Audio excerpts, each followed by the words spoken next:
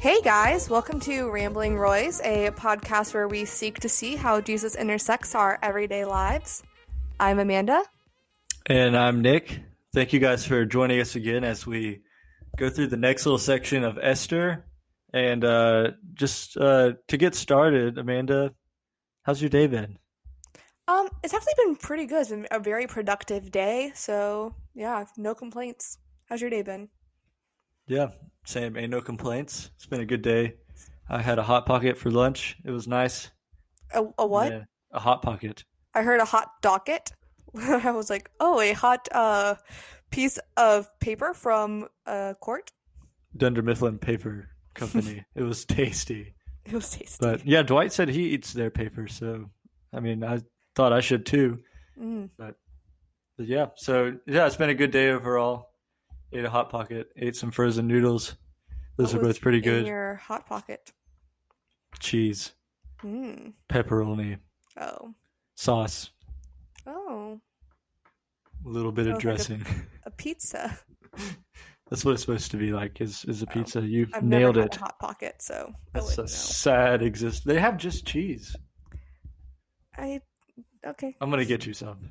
Oh, thanks. I'm gonna bring them to your house or your apartment. Okay. I'll just leave them in your mailbox. Ooh.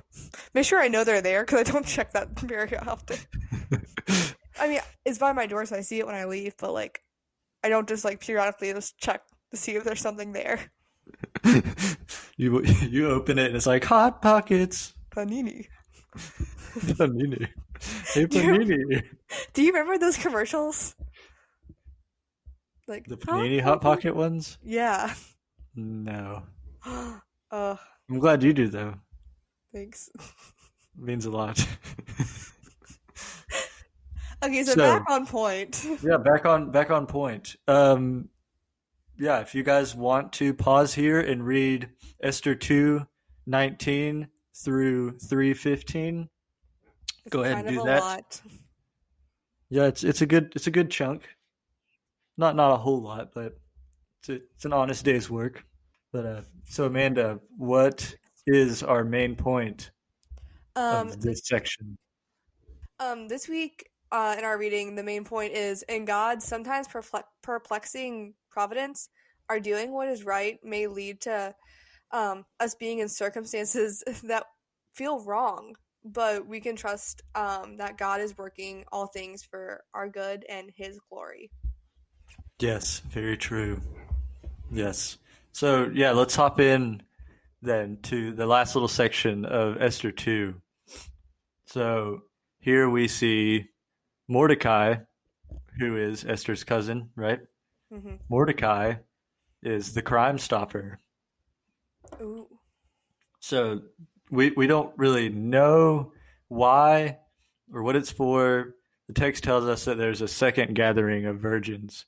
And if you remember back, that's how Esther became queen. She was part of that gathering, and the king was like, "That's my girl." So, yeah. So we don't know if it's the same gathering or if it's a new set or what, but there's another one going on in that time. That's what the text tells us. Mm-hmm. And Esther is still keeping her identity a secret. And she's obeying Mordecai's wishes in that way, even though she's the queen now. So, yeah. Mordecai is in his little town, and he overhears two of the king's eunuchs talking about assassinating the king. And Mordecai's like, oh, no. He tells Esther, and then Esther tells the king. So, yeah, he keeps from it being assassinated. What are your thoughts on that, Amanda? Imagine just like walking down the street and you hear two people just like planning to assassinate the president, like for real. Like, I mean, I hear that pretty often. Okay, but some like actually having a real plan to do it, not just like saying it. Like that would be really, like, especially if you were like in DC or something like that. Yeah, that'd be scary. That'd be very scary. I can't imagine. I think it would just kind of be like, good luck, bud. But maybe back in that day, it was easier. I feel like it would be easier. Yeah, and like good for Esther to tell the king, like, hey, watch out, my dude, you're about to get got. Well, watch out, hubby. So I have a question. Like, it's Uh-huh. kind of off topic, but it's kind of on Hold on. topic. Yes.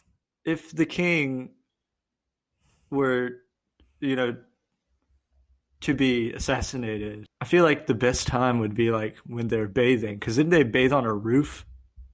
Yeah, something like that. That probably would be the best time. Then these two guys could just take a helicopter up, right? Uh-huh. Just take a helicopter up and just, you know, do it from up there. I feel like that would be the best. But I love that in this time that you are just imagining some helicopters. I mean, there was obviously helicopters then, Obviously. obviously. So another question that I have, um, we're looking at Dietrich Bonhoeffer. If you've never heard of him, he was a theologian and a pastor in Germany, and he helped plotting to kill Hitler. So, um, you know, he he didn't just let Hitler do his old thing. He helped in the plot to kill him. Hmm. So why wouldn't Mordecai allow such a terrible man as Ahasuerus or Xerxes to be assassinated? I mean, I feel like at some point Esther kind of did love Xerxes, like, I don't know. And you want to, it's like his cousin daughter thing. So you want to protect. I don't know. Also, like, just like respecting the king. And like, Hitler wasn't actually king, he just kind of had that mentality. Right, right, and I'm not condoning Dietrich Bonhoeffer by any means. He was an amazing man, but I think it's an interesting question. Um, how Mordecai honored the king in that way, even though the king was a terrible man. And I mean, like you said, I think you're right. Like that was the king at the time, the city he lived under. It wasn't necessarily the same for Bonhoeffer, Yeah. but um, a follow up question for that is: do you think Bonhoeffer was wrong for helping in the plot to kill Hitler? You know, I don't think I have an answer for that. I don't think he was wrong, but was it a, like, I don't know. It's I not guess wrong, the but two it's not sides, right. right? I don't know. Enneagram nines have such a hard time like have it choosing a side to begin with. Yeah, yeah. I mean, you have the should you like help to plot to kill him, or should you just kind of not get involved? I think that's your two options. Exactly. And like both of them are not good. Yeah. And both of them are not bad. So it's just like, So I guess if I had to say, it comes down to wisdom. I don't think hmm. Bonhoeffer was wrong, but you know, can you read Galatians 6:10 for us, Amanda? Yeah. So then, as we have opportunity, let us do good to everyone, and especially to those who are of the household of faith. And you can say, yeah, well, helping kill Hitler would be doing good to everyone. Or you could say, plotting to kill Hitler is not doing good to everyone because it's not doing good to Hitler. So I don't know. I think it's left up to wisdom and definitely something that should be prayed about the next time you're plotting to kill somebody. Please don't plot to kill people. Yeah, don't plot to kill. So let's And move don't on. kill. Don't even don't plot, but just don't kill. It's also one of the commandments. That's true. That's fair. So moving on to Esther 3 now. We get to the third chapter. Yeah, we're looking at verses 1 through 6 here. We see an introduction of this man named Haman. So, yeah, Haman gets the promotion instead of Mordecai because Mordecai was the whistleblower in the scene, right? And it prevented the king from getting killed. And the king was excited, and instead of giving Mordecai a promotion, he gave this man Haman a promotion. And the text tells us that Haman was an Agagite, and scholars believe that Agagites referred to descendants of Agag, the king of the Amalekites. But a lot of A's. Yeah, it is, and G's. But when we look at 1 Corinthians 4:42 through 43, it tells us that all of the Amalekites were destroyed at this point. So perhaps the author is emphasizing the rivalry of Mordecai and Haman in a way that the current Jewish audience would understand, but we don't really know.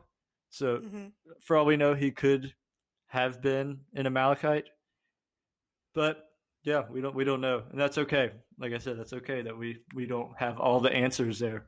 So yeah, this man Haman. What do you think of that name, Amanda? Honestly, the only thing I can think of is those videos where they're like, "Hey man, hey man." I don't like the name. I think that the listener should name their kids Haman. Yeah, that's a personal choice. I will support you in whatever you choose. Yeah. So the king commands that everyone is to bow and give honor to Haman. And for some reason, Mordecai won't do it. And so we don't know. We're not given a reason why Mordecai won't do it. It wasn't a bowing to worship Haman, really, just more to give him honor, but for whatever reason. I feel like if I was like not given a promotion when I felt like I would, I don't know if I would honor the person that did when I was the one that deserved it. Oh yeah, that's fair. I mean, I don't know if it's fair, but yeah, I like it. I mean, it's a fair point, I think, is what you're trying to say. Yeah, it's definitely a fair point. But yeah, for whatever reason, Mordecai doesn't. Haman gets really upset, and Haman decides to kill every Jew. Ruh-roh.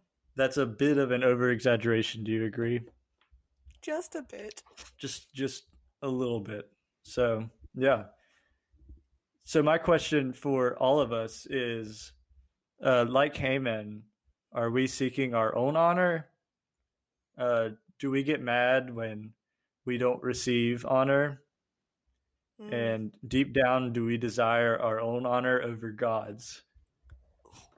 I think those are some questions we can derive from this and think on, because if we're honest, the answer is yes. And like Mordecai, you can flip it and ask if, like Mordecai, are we withholding honor where honor is due?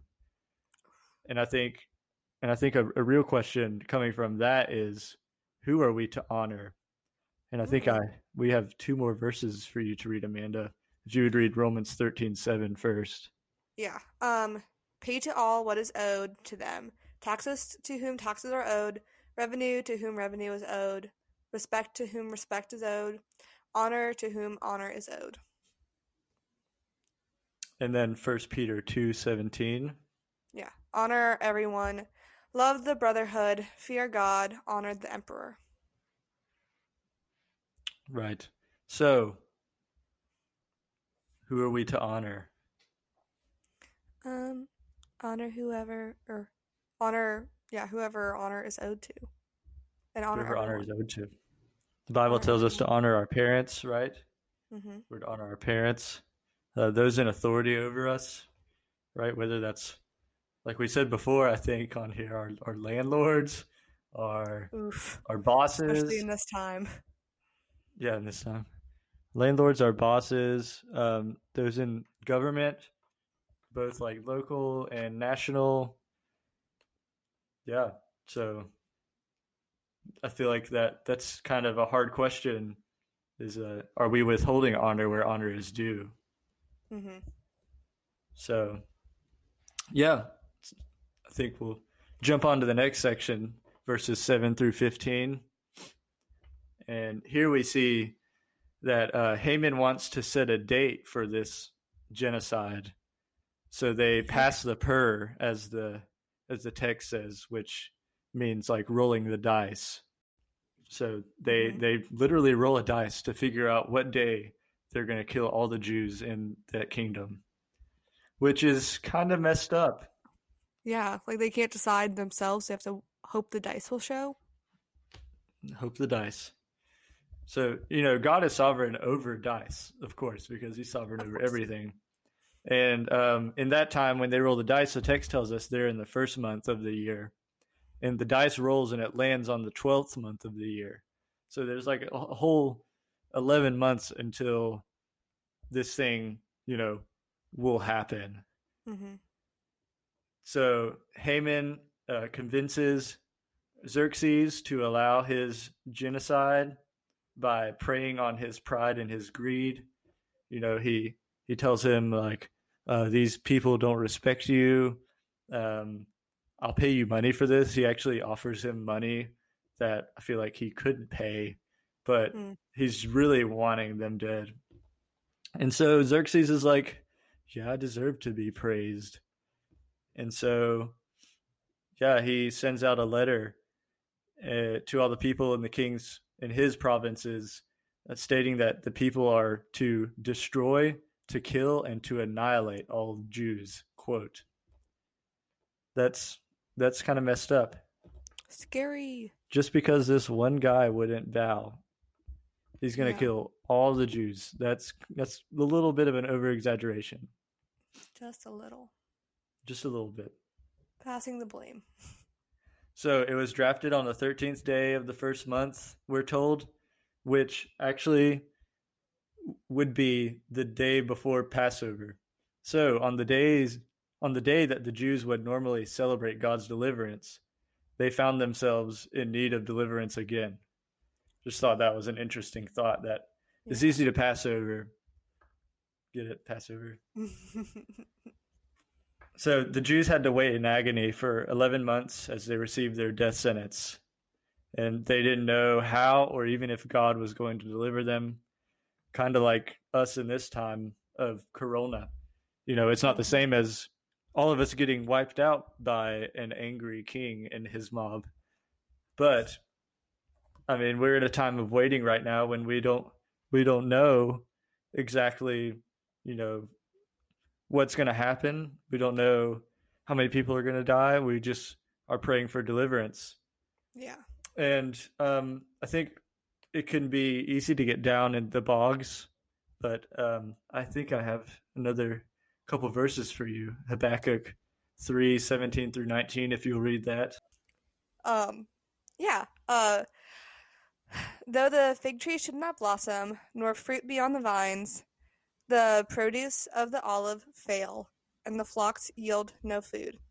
The field yield no food. The flock be cut off from the fold, and there be no herd in the stalls.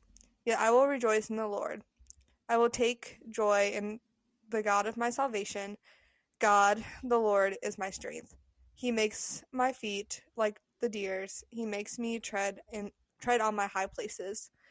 To the choir master with stringed instruments. Yes. So we look at God's faithfulness to his people in past times, and we know that God will inevitably preserve his people. Even if that means our death, we're still, if we trust in Jesus, we're still kept by him, right? Mm-hmm. And so when we question, how we can fuel our faithfulness in times of waiting, the answer is that we can fuel it by remembering his faithfulness. Yeah. So we fuel our faithfulness by remembering his faithfulness.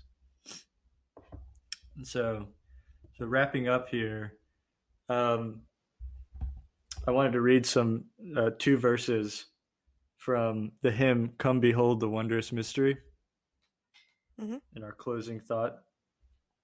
Verse 3 goes, Come behold the wondrous mystery, Christ the Lord upon the tree.